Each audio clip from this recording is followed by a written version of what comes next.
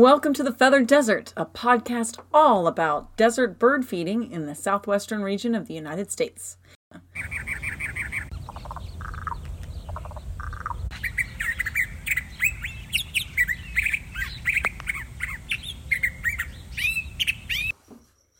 Welcome back, everyone, to the Feathered Desert. Today, we're going to talk about something that is near and dear to our hearts, and it's gardening for wildlife. That is the title of our podcast today. So creating a wildlife habitat in your backyard is a way to make a big difference to the local wildlife we share our neighborhoods with. But it's not exactly what you think. We're not talking about making a wildlife habitat for big cats or little cats or javelina or anything like that. We're talking about our little guys. And that includes the birds, the butterflies, the moths, the small lizards, the ladybugs. All of these guys fall into the category of wildlife. And we are actually, Wild Birds Unlimited, this year is pairing with the National Wildlife Federation. And they are a well-known conservation organization. And they have this really awesome program called Certified Wildlife Habitat Program. And we're going to walk you through the steps of that today to help you do that. So the goal of the program is to inspire everyone to create a haven for wildlife in their yard. And it's really so much easier than you expect it to be. And in creating a haven for your wildlife, the National Wildlife Federation does believe that communities will be able to replace the loss of wildlife habitat our songbirds need to survive and thrive. So we don't have as much of it in large swaths like we used to, but if we can all contribute in our yards, and maybe you can inspire your neighbor and then your neighbor's neighbor, we can replenish that area. So this is quite an exciting opportunity to vastly improve the world around us, and it's way easier than you think. And Cheryl's going to start us off and tell us what exactly a wildlife garden is. Yes. Well, that's a good question. What is a wildlife garden? Well, wildlife, just like people, need 4 things to survive. Food, water, places to raise their young, cover, shelter.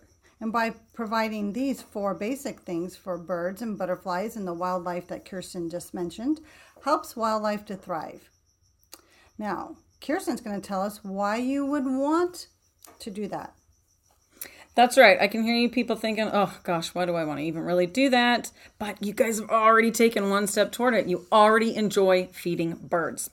So these are a couple of reasons why you might want to create one in your yard, your patio, or your garden. And this even will work for people who live in apartments.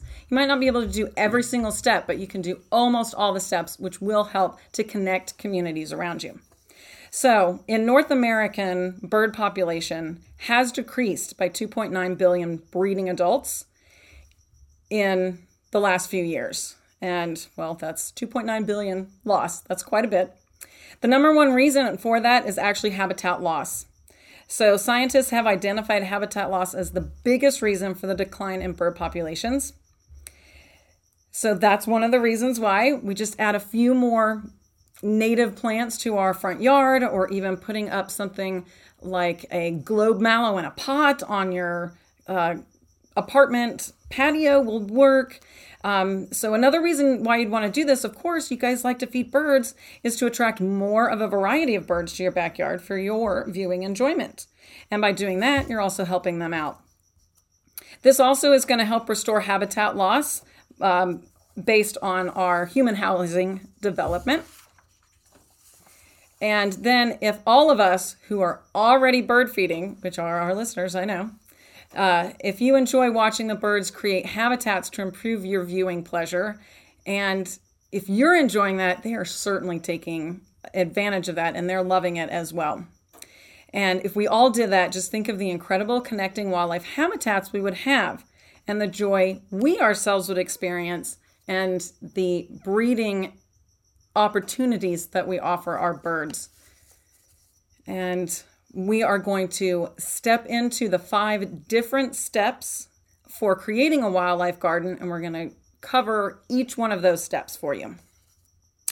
That's right. First one is food. So food, Relating this to birds, birds are constantly checking their food sources, and creating a bird feeding station with a variety of foods and various bird feeders will bring you many hours of bird watching enjoyment. So you've already got that first step out there. You've got 1 or 2 feeders. But you can try to include native plants and trees in your yard or garden or patio to provide for songbirds with natural food sources, such as wolfberry shrubs that have beautiful, delicate little purple flowers on them that attract butterflies. And then wherever there's a little purple flower, there becomes a red berry, which feeds your mockingbirds, your cedar waxwings in the winter, and your verdin all year round. It's also a host for butterflies, and I'm not an expert on that. Kirsten's the expert on butterflies. She could probably tell us what hosts plants it works for. But there's the fairy duster shrub, which attracts butterflies and hummingbirds, as well as I see a lot of verdin in my fairy duster tree. And also in the summer, I see warblers. I have no idea what warblers are doing in that tree, but that is the tree they like in my yard. So you get a more of a variety when you include what birds are already hardwired to be attracted to. And Kirsten's going to talk to us maybe about the host plants as well as water. All right. Well, talking about water, all living things need clean, fresh water. We all need it. They all need it. So just like us, birds need clean, reliable water sources for drinking and bathing throughout the year. Especially here in the desert Southwest. We have all experienced the heat of summer here, and it takes quite a toll on our birds that live year-round with us. So offering a clean, reliable water source, so that means that it's something that is filled every day at the same time. If you have to refill it, I have a very shallow bowl, so I have to refill it every morning. So I make a point every morning to go out and refill it so that it lasts throughout the day. Another thing to consider with water is it can attract sometimes more birds than food can to your yard and patio. There are certain birds that aren't necessarily interested in the food in your feeder, and they will swing by your yard to drink water, such as quail. The quail will eat the food that comes out of a feeder, but they don't generally eat out of a feeder because they're very big-bodied animals and they stay down on the ground. But if you put out a bowl of water and you're in an area that quail pass by your house, you are going to get some Gambel's quail. And everybody loves a little Gambel's quail with that little feather on top of their head. So that is a wonderful way to do that. And you're supporting one of the things that we would like to do for our wildlife habitat. And it's fairly simple and easy to do. You can use a bird bath that sits on the ground. You can use a hanging bird bath. And you can do like me, just a shallow dish, as long as you keep it nice and clean and full. And that will help with the water. Excuse me, Kirsten. Warblers and orioles. Yes, those are the ones here. Since they pass through us and we don't have them here year round, water will attract them. And a lot of people want to see those guys. I will actually tell you, just this morning when I was coming in, I saw some orioles in my yard. I never get orioles, but I saw 2 orioles. It was a hooded oriole and his mate, and they were coming by. I had just filled my water bath, and of course the ocotillo are blooming, and so they were there for that. And I hope that the water in my area will keep them in my yard for at least the next couple of weeks or so. So after water, we are going to look at cover, and we'll see why that's important. Okay, so cover is step number 3 out of our steps for a wildlife garden. And cover is, your trees and your bushes, whatever shelter that you can provide for the birds. And birds need protective cover for times of rest, social interaction, and as a retreat for the foul weather. Well, okay, well, maybe not rain, but there's wind and dust storms and things like that happen here, and rain occasionally, and predators. When that hawk or the bobcat or the community cat that comes through your yard, they need to go up into something, and they tuck themselves into the tiniest little spots, and they're very, very quiet. So they need areas like that for protection. And then there's landscaping for the ideal wildlife habitat should include a variety of native plants, ranging in size and density, just like we talked about for those reasons, depending on the space available. So you can have a small garden that provides cover, or you can even have, like Kirsten mentioned, a plant on the patio that provides something for them. And don't underestimate the power of native plants that they bring to your outdoor space. There's globe mallow, which is bees, butterflies, and I have Abert's tokies that are nesting in my globe mallow bush, just up and under it. And there's desert honeysuckle, which is a nice bush that works in a container on a patio, and it attracts hummingbirds. And there's also the firecracker bush, which is again a nice plant that grows in a container that attracts hummingbirds. Both of these plants have orange and red blossoms, so they are very pretty when they bloom. And our next is one of the most important Kirsten's going to talk about. Yes, the next thing that we think about is a place to raise your young. Now, we all need that, all of us. When you are looking for a house, as human beings, you always look for the one that is going to best help you with your children if you have them. And for those of us who don't have human children, for our dog children, we always look for that best place that is going to help us raise our family. That's the same thing with birds.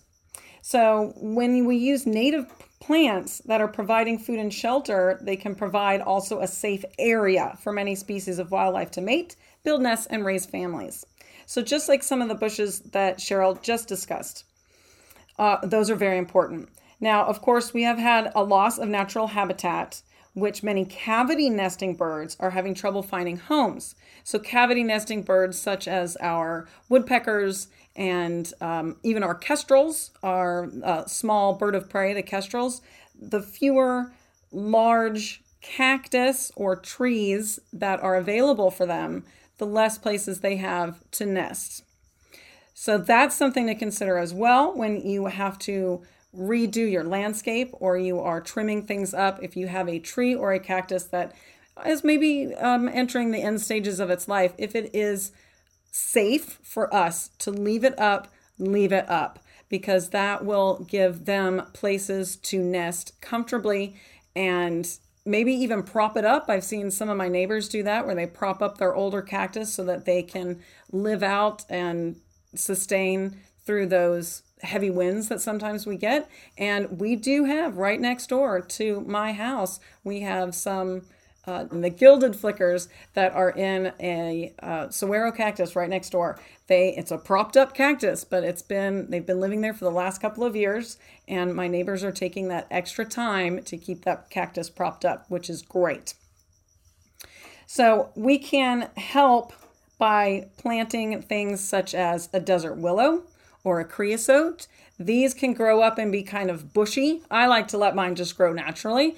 The gentleman across the street from me likes to shape his a little bit, but it still offers a place where our native desert birds can pick a home that is protected for them. It also gives them a little way station in between. If they need to get across the street, they run across the street and they run right into that creosote bush, and then they wait and they see what happens and then they move on. That's how all of my quail travel around my yard. I've got a big bunch of creosote all together near a wash, and that's how they get around. They run through the creosote bush in the wash, and then they look around. I can see their little heads poking up, and they run to the tree where I have all of my food and my water hanging, and that gives them protection from the predators that are there. So providing alternatives for these birds also in the way of bird houses or different types of nesting ledges, it will encourage these birds to raise their young in your yard. And that's what we're doing. That's our whole point when it comes to bird feeding, is we want to see the whole life cycle of the bird. So mom and dad birds are hardwired to raise a nest of babies. And if we can help them by offering these different types of places to raise their young, protected places, then they can get the job done with our support. So Kirsten, the next step, and it's actually a step that we added because there's usually only 4 steps, but we put in a 5th step because we think it's important, and it's sustainable practices. So maintaining your landscape, your patio, your garden in a sustainable, environmentally friendly way ensures that soil, air, water, that native wildlife and people, your children, your pets, rely upon to stay clean and healthy. So it's suggested that you use organic products that break down naturally and help wildlife by eliminating or at a minimum significantly reducing the use of chemical fertilizers, herbicides, or pesticides. And one example is the creosote bush that Kirsten just mentioned. It has its own herbicide in the sense that it is a desert plant and it wants all the water to itself.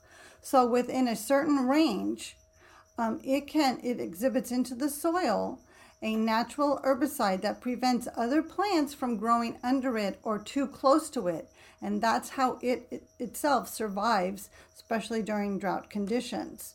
So that's a plant if you don't want to have to water a lot and you don't want to have to worrying about that back corner or that, side yard. A creosote bush is great for that. This is a fact. More than 1 billion pounds of pesticides are applied to the United States, our ground, each year. That's a lot. Yeah, that's stunning, actually. And that's not good for any breathing animal or entity. Yes, including us. Yes. So native bees and butterflies are pollinators, and we need them for our flowers. We need them for food. So it's important to create a garden free of chemicals that will be safer for these beneficial insects. And so that's another plus to stepping back from your chemical fertilizers and pesticides. Native plants can be better. I'm going to restate what I just said. Native plants can be their own pesticide or herbicide, like the creosote bush.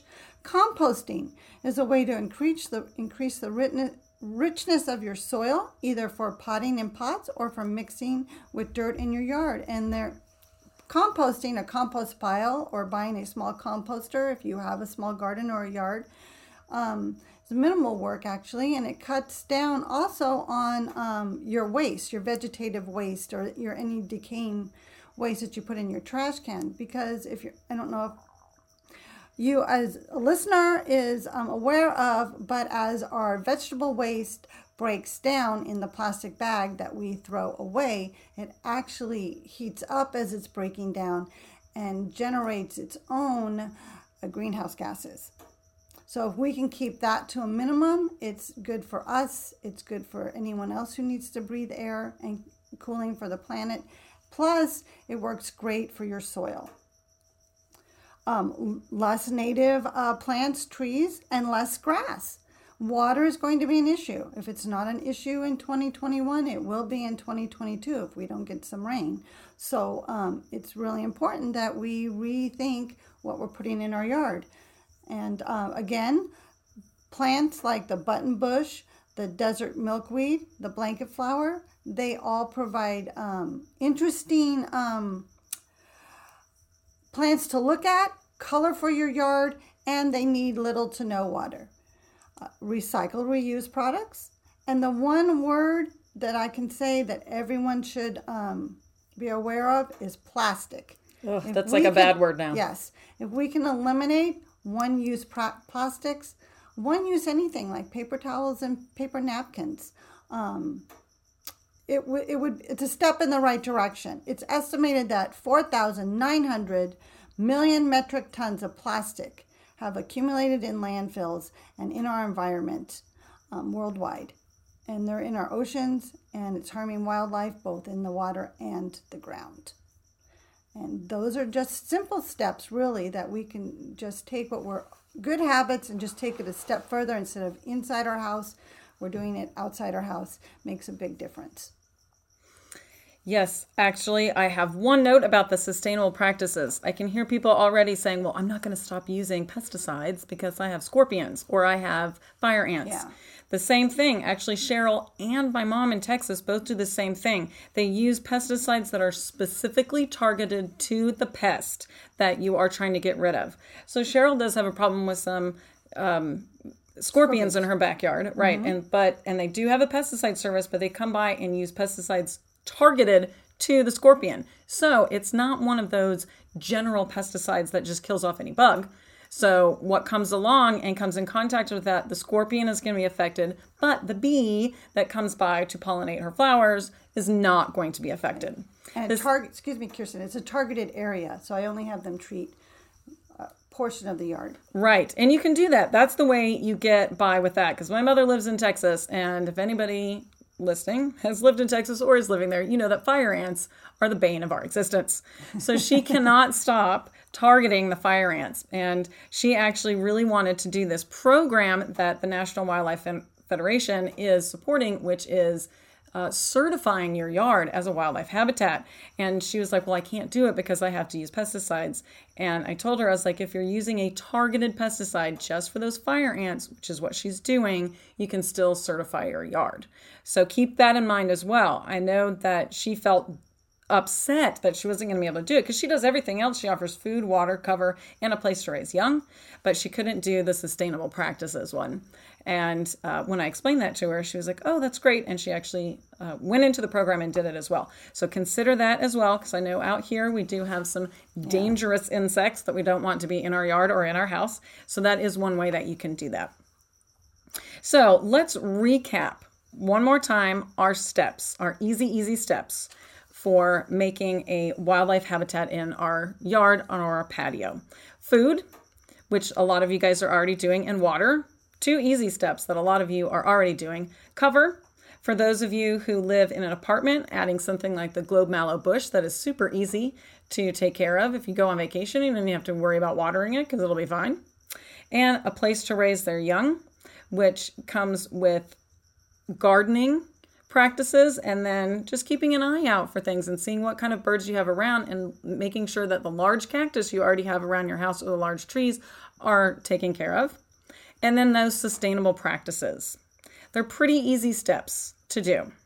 And just think, if we could remake every suburban lawn or patio in the Phoenix Valley into a nurturing wildlife habitat, what a wonderful, wild, and better home this would be for us and for our wildlife. And for those of you who are now inspired to get going, we will have something up on our show notes about which websites to check.